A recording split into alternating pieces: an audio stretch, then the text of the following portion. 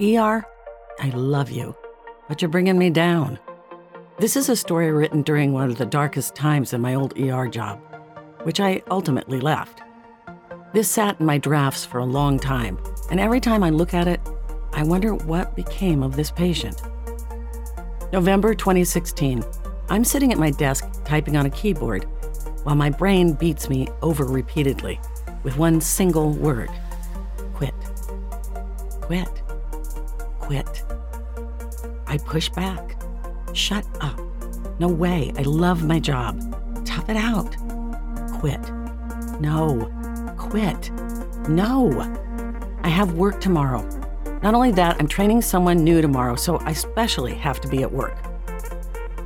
I think I wanted to be in ER medicine a whole lot more before I actually began working in ER medicine. I also think that's the reality for many people in this field, from the secretaries and scribes like me to the techs and the doctors and the nurses. I love my job. But what does it mean if you love your job but want to quit it almost every day? I see meth-addicted patients who can't stop doing meth. The high feels wonderful, and they're in horrible pain afterward. I see myself in them now. The moment I clock out, it all comes crashing down, and everything hurts. The gore doesn't bother me. If anything, I crane my neck for the traumas and procedures so I can see as much as possible in order to learn. I can acknowledge a sad patient history and move on to the next one professionally.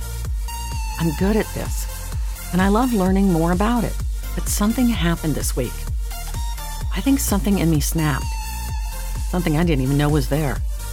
I was working an overnight, tired, but working with my favorite doctor, so I felt good. I took my meal break and came back, ready to see more patients. We walked into a gentleman's room, and he had his hand in a bandage. When the doctor removed it to assess the wound, the man's necrotic pointer finger dangled at the knuckle, almost completely detached. I immediately felt a lump in my throat. It wasn't the finger. It wasn't the smell.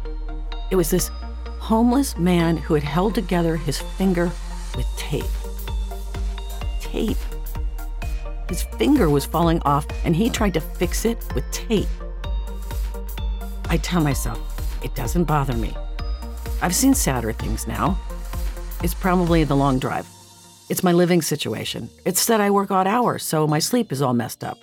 It's that I get paid $10 an hour for a job where I deserve more than that because they know that ambitious pre-med kids will work for scraps if it means they get to see medicine in practice. I swallow.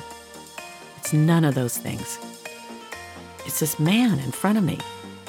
He's been outside, cold, hungry, hurting, with an actual appendage falling off his body, and no one to care for him, no one to soothe him, no one to tell him weeks ago to go to the hospital so the finger wouldn't get to this point.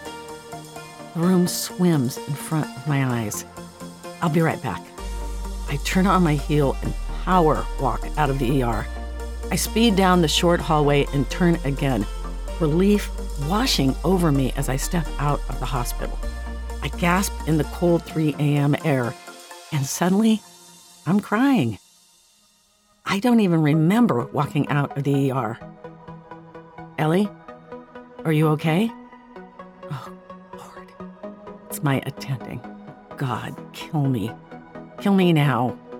I turn to face him and force myself to look him in the eyes. His face falls, and I feel a tsunami wave of failure crash over me. Well, there goes that letter of recommendation. It's not the finger. It's not because it's gross. It's because it's sad. It's really sad. Just give me a minute and I'll be back in. He pats my shoulder. It is sad, he says, and turns around and walks off. As soon as he's through the doors, I shove my hand in my pocket and feel my car key sitting there. Suddenly, I race to the parking garage, get in my car, put the key in the ignition, and sit there, my knee jumping up and down. No, this is not how you do this. Just drive off. I'll tell everyone you couldn't handle it and you can go into another career. No, this is not you. I step back out and walk back into the ER. The doctor is still with the patient, who's refusing treatment and believes all his finger needs is a cleaning. The bone stares me in the face.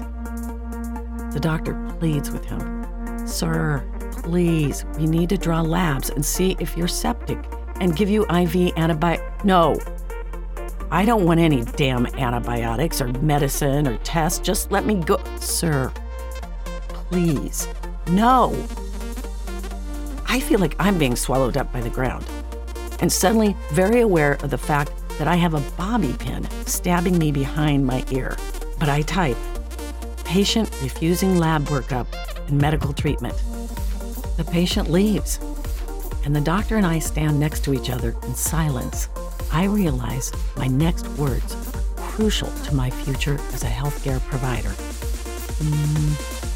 Pus? What? The finger. How do you want me to describe it in the chart? It was purulent with pus, right? And there was also this circumference of necrosis at the base of the, I think, second phalange.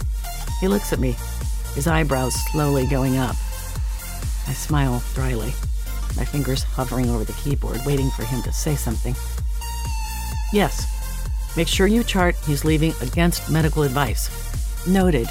I stare at the computer, watching letters dance as I contemplate asking the next question. The doctor looks at me, knowing I want to say something. So, what do you do in a situation like this one? Like, what do you do?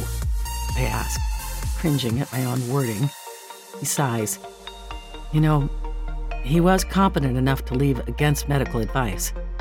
He seems like he's struggling with some mental illness, and he's homeless, but he was competent, and he was alert and oriented to person, time, place, and event.